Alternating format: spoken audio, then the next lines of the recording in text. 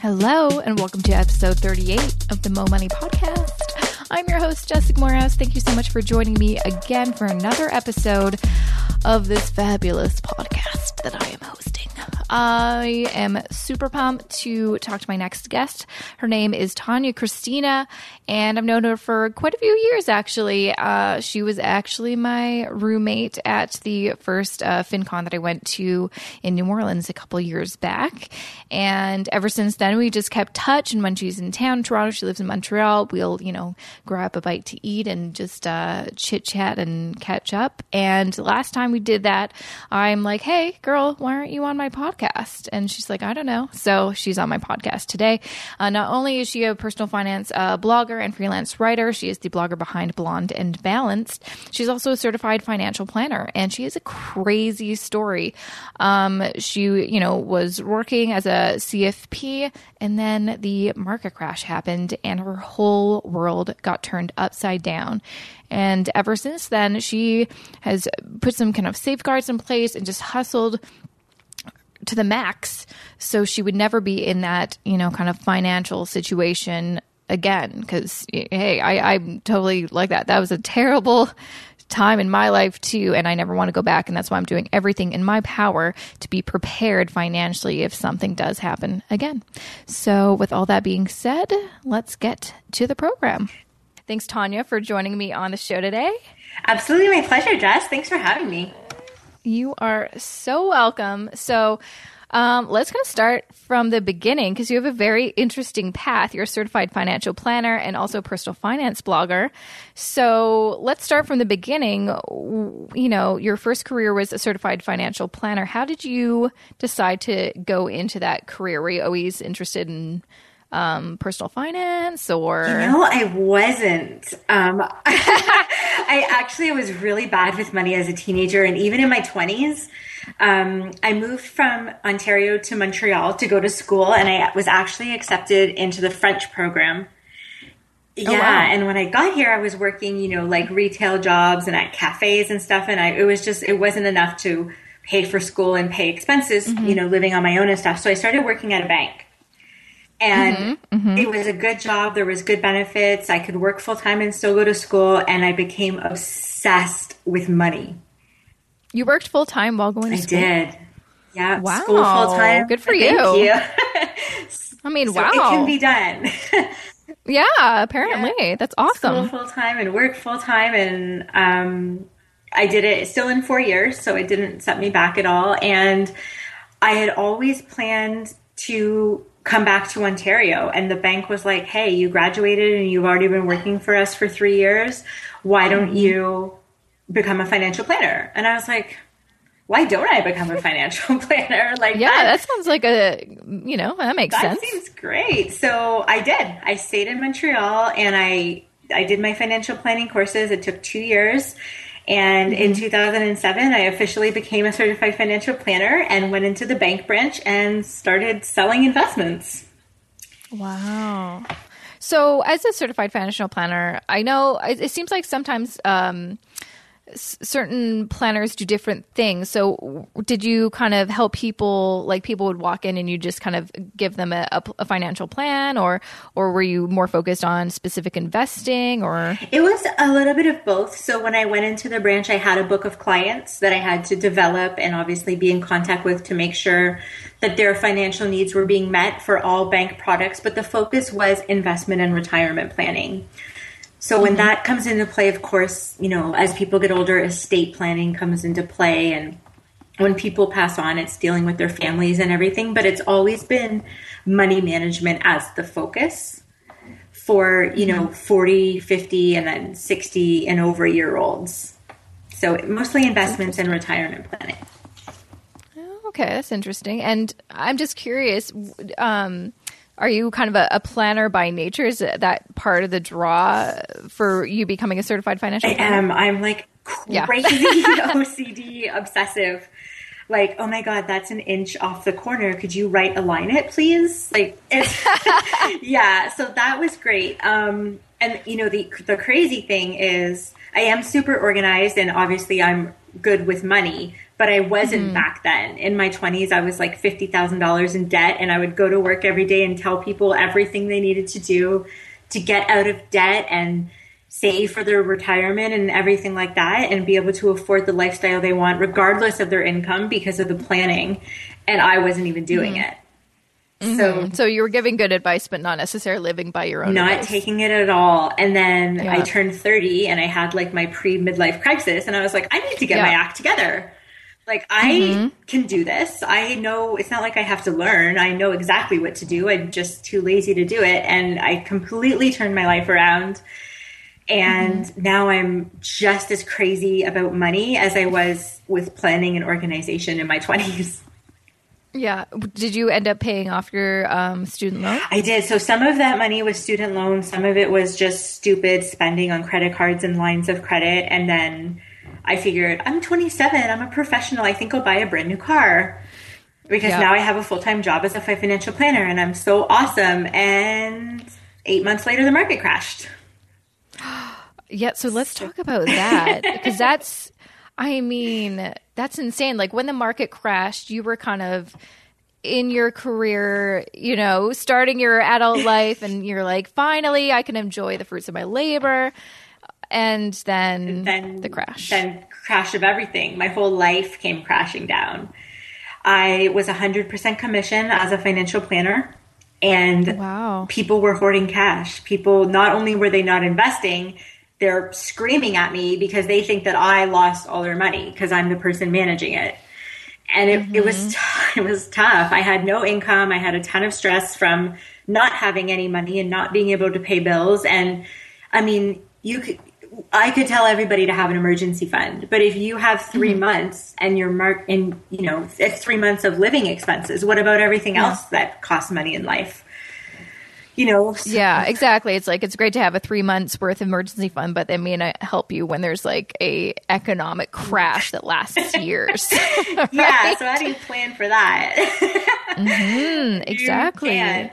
So I had no money. I'm lucky to be in a relationship. So we had to move apartments, obviously sell the car. I considered bankruptcy. I even went to a bankruptcy counselor to look at my options. I had no idea what to do. I didn't know how I would my whole world came crashing down, personal, financial, professional, everything. And I was sitting in the bankruptcy office, and she was like, you're going to lose this. You're going to get rid of this. Your student loans will happen. Like, this will happen. And I was like, you know what? This sounds messy, and it's not for me. I'm going to make a plan, and I'm going to do it on my own. I'm going to just figure it out. So I started freelancing. Because I was a financial planner, I already had some credibility, and I answered an ad on Craigslist for a financial blog. That's awesome. Yeah, in 2009, that's the only way you could get work. Yeah, for sure. Blogging wasn't as big as it is today. So there was, less sites and less work. And I answered an ad on Craigslist for a company called Dinks Finance. And I started blogging daily. And from there, I got contacts, and people would email me and say, hey, we liked your article. I work for so-and-so company. Can you do this? And I started writing web pages, financial information for company web pages. And I did a lot of free work just to show what I could do. That's the unfortunate part of, starting as a freelancer is you have to work for free sometimes. You do. And you know what? That's okay. Because to make, $150, $200 an hour, you have to start from the bottom. And now we're here. So yeah, it's exactly. Okay. I think that was a beautiful line by Drake. I know, like the Canadian shout out right there. Yes, I love it. Toronto. Oh my goodness. That's awesome that you kind of took, what some people would think is, that's just the end of my life. I should just throw in the towel, but you took it as an opportunity to, figure it out, better yourself, and make it work. And that's awesome. That's a great lesson that I think a lot of people live by. When something bad happens, something good can happen if you just, do something different. Yeah. I mean, if I was probably single, it could have went another way, but I had someone saying, it's okay. It's temporary. Yeah. Let's just make changes. And, you can sit on your couch and be sad as much as you want, but that's not changing anything. Exactly. It's not going to help anything. That's not a solution. No, Yeah. so wallow for a couple days or, a week, but then get off your couch and get over it. That's the only, it sounds really terrible, but that's it. No, it's like, this is adult life. Being an adult is hard. So get used to it's it. not like you can just go to bed and your mom makes you pancakes in the morning. Like you have to it's like you got to make some money for those pancakes. So you got to make them yourself, and they may come from a box. And then you need the syrup, and that's expensive. Exactly. So and now I have 8 jobs. So I turned my that's a lot of jobs. I turned my little Craigslist ad into a somewhat media freelance side hustle career. Yeah. And you've been doing that for, it's 2016. If you started that in 2009, that's several years. Yeah, 7 years. Wow. Yeah. And I continue to do it. I'm thankful that I still do have a job in corporate banking, and I do work 9 to 5 for an investment firm, but I come home and I still, those are the people who got me through, and I still have some of the same clients that I had back in 2009, and I can't let that relationship go. They were there for me. Of course they didn't know what I was going through. They just know that they hired a writer. But yeah, I couldn't let that go. And I like having multiple streams of income.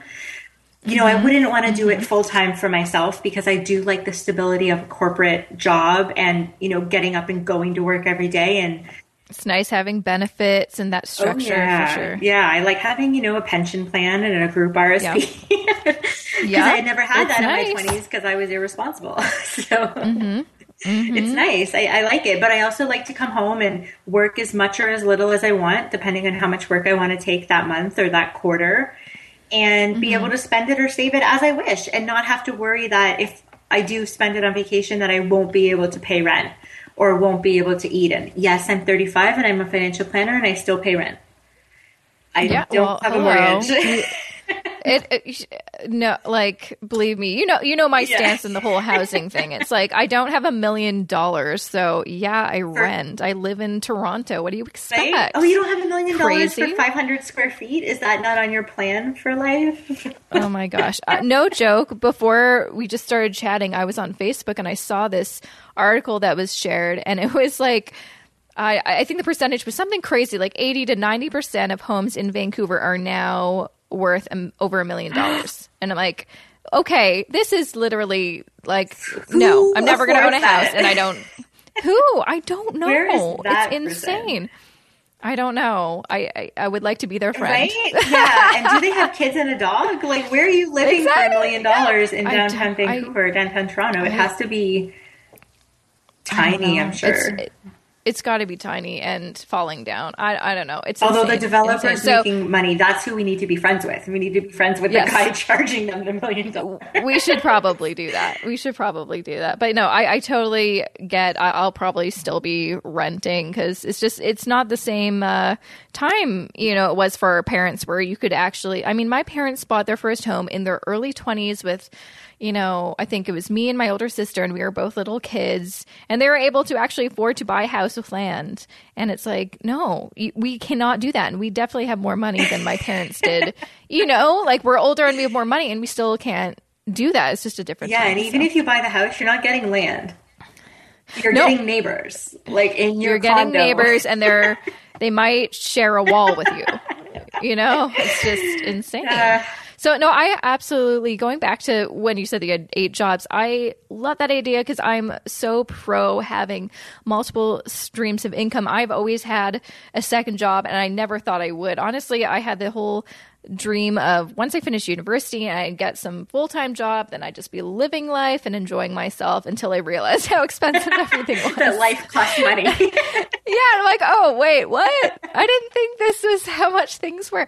And so, like, when I was, finished university, I was trying to find a full-time job. I got this, that teleprompter operator job that was just like kind of a random job on the side. I thought I'd only keep it for a few months until I found my full-time job. Ended up being a teleprompter operator for 3.5 years. Oh my goodness. That's cool. Yeah, because it's like the money was so good. I was paid like $25 an hour to literally just, scroll this little dial. And I'm like, why not? And ever since then, I've you just kind of get used to having a second job or a third job, and it's not a big deal. You do. I still see friends and family and enjoy, the fruits of my labor, but now I don't worry about, not being able to afford something, because I'm like, I know there's probably a way I can make money to afford that. Yeah, exactly. It just takes the stress out of yes, you're working more, but the benefits are so much more worth it.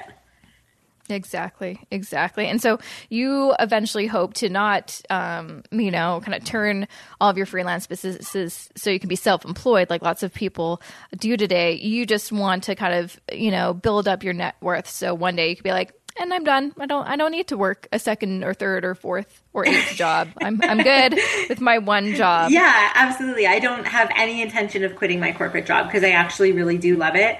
And it's something different than what I do in my freelance work. So, or at least it used to be when I was a financial planner. I've since made a career change, and now I actually do work in digital marketing. But I do different things in my freelance work. Some of it is just pure writing. Some of it is consulting for, digital marketing strategies. And then a part of it is social media management and coaching. So it's a freelance income stream, but it's still multiple things. So if ever one day I decide, I don't really want to do the consulting thing anymore, I would still have 2 other streams of revenue. Exactly. So I love it. And yeah, it's hard work, but in order to make money, you have to work. So if I decide I don't want to do that one day, then that's fine. I still have my corporate job that covers my basic living expenses, but I wouldn't, get to travel, or like you said, if something comes up, I know that it's not the end of the world financially, whereas 5 or 10 years ago, it would have been. No, I want to pick your brain a little bit, since you are a certified financial planner. What were some of the maybe key things that you would tell some of your clients when you were a financial planner? Things that many people always, like, very popular questions that you got that you're like, this is so simple, I don't know why people don't know this. What kind of tips would you like to share with me today? Oh my goodness. The first tip. Putting you on the spot. First of all, this is $150 an hour. No, just kidding. Yeah. So financial advice, folks. More money, more houses. I know. All right. So the first thing is the put your eggs in all your eggs in one basket thing. People, absolutely. That's the biggest objection I get, where I'm like, hey, Mr. Client, write me a check for your fortune of $500,000. And he's like, no, you're only getting $100,000. And I'm like, why? And he's like, because everybody says don't put your eggs in one basket. And folks, that does not mean institution. Okay. Yeah, okay. It means diversify your investments. Now, of course, you can over diversify, which is never good because you don't get to take advantage of all the ups, right? If you don't have enough money in there, you're not taking advantage. And if you have too much, you could get killed when the market crashes. But, it means to have a good mix. If you want to have some in cash for an emergency, do that. And that doesn't, that could be a high interest savings account, but it could also be a money market mutual fund. And have some in Canadian, have some in foreign, not too much because you're taking additional risk there. And even Canadian, you could have dividend equity and then blue chip equity and small cap equity. That is diversified. So the people who have money a little bit everywhere, this is going to sound morbid, but when you pass away, it's a nightmare for your family. No, that's really interesting, and that's important to think about. Like, I think about that. Like, it's in my plans, the works in the coming weeks. I am going to get a will, and I keep on telling my husband this. I'm like, we need to get a will. He's like, do you want me to die? Like, why do you keep bringing it up? I'm just like, because I just want to make sure that we're organized in case something happens. And that's the other thing. So the first thing is diversify, but you can do it with the same financial planner.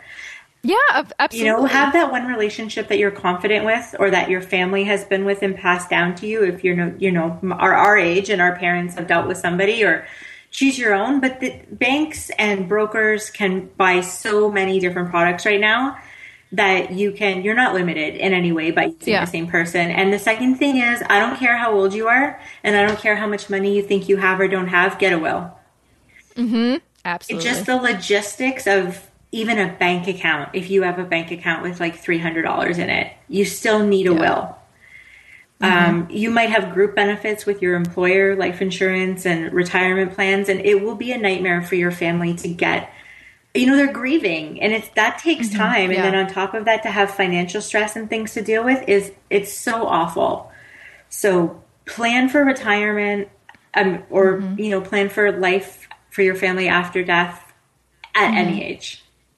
Absolutely. Yeah. I think, and especially millennials like us, I don't feel like they realize how important that is. I don't think so. Until you really experience it yourself, maybe with someone in your family passing away, and you really see how, difficult organizing all of that is, you may not realize how important it is to do. And honestly, it doesn't matter what age you are, you should definitely look into doing Yeah, absolutely. I agree. Well, thank you so much. Before we go, sorry, I can't believe I almost said goodbye. I want to talk about your kind of latest, project, because you do have 8 jobs and you freelance a lot. One of the blogs that you blog at is called Blonde and Balanced. Yes, it is. So I'm a fake blonde trying to find. I'm not like you. I'm sure most blonde. No, well, you know what? I'm more of a ginge. Quite honestly, I'm more a ginger. I used to be blonde when we were younger, right? Yeah, and then I was so blonde. I know, and then it just got darker, and now it's kind of weird ginger. I don't know. So I'm a fake blonde trying to find a real balance, and that's between spending and saving, because I did go through that shopaholic 5 credit cards and a line of credit phase of my life where I thought having a really nice apartment and a ton of clothes and eating out at fancy restaurants is going to make me happy. And it didn't. It took 3 years and 8 jobs to pay off my debt. So, wow. Now I live, honestly, when I was debt free, I was terrified to spend money. Yeah, because you never want to go back. You don't want to go back to eating rice and beans. That's a bad time in life.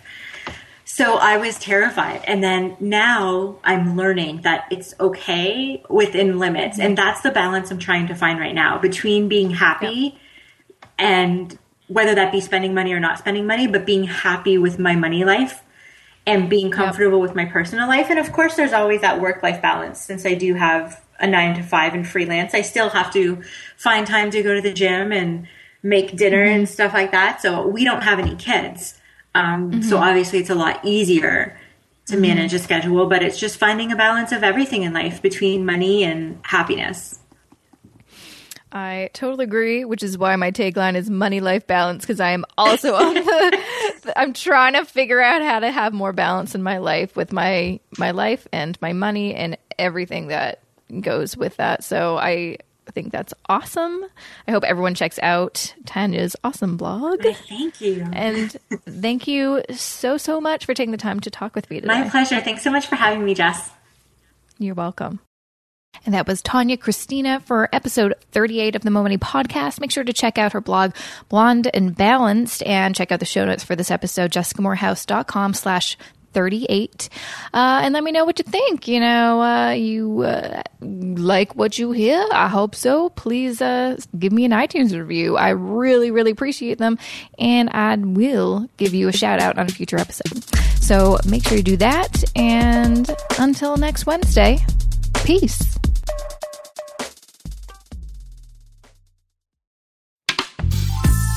This podcast is distributed by the Women in Media Podcast Network. Find out more at womeninmedia.network.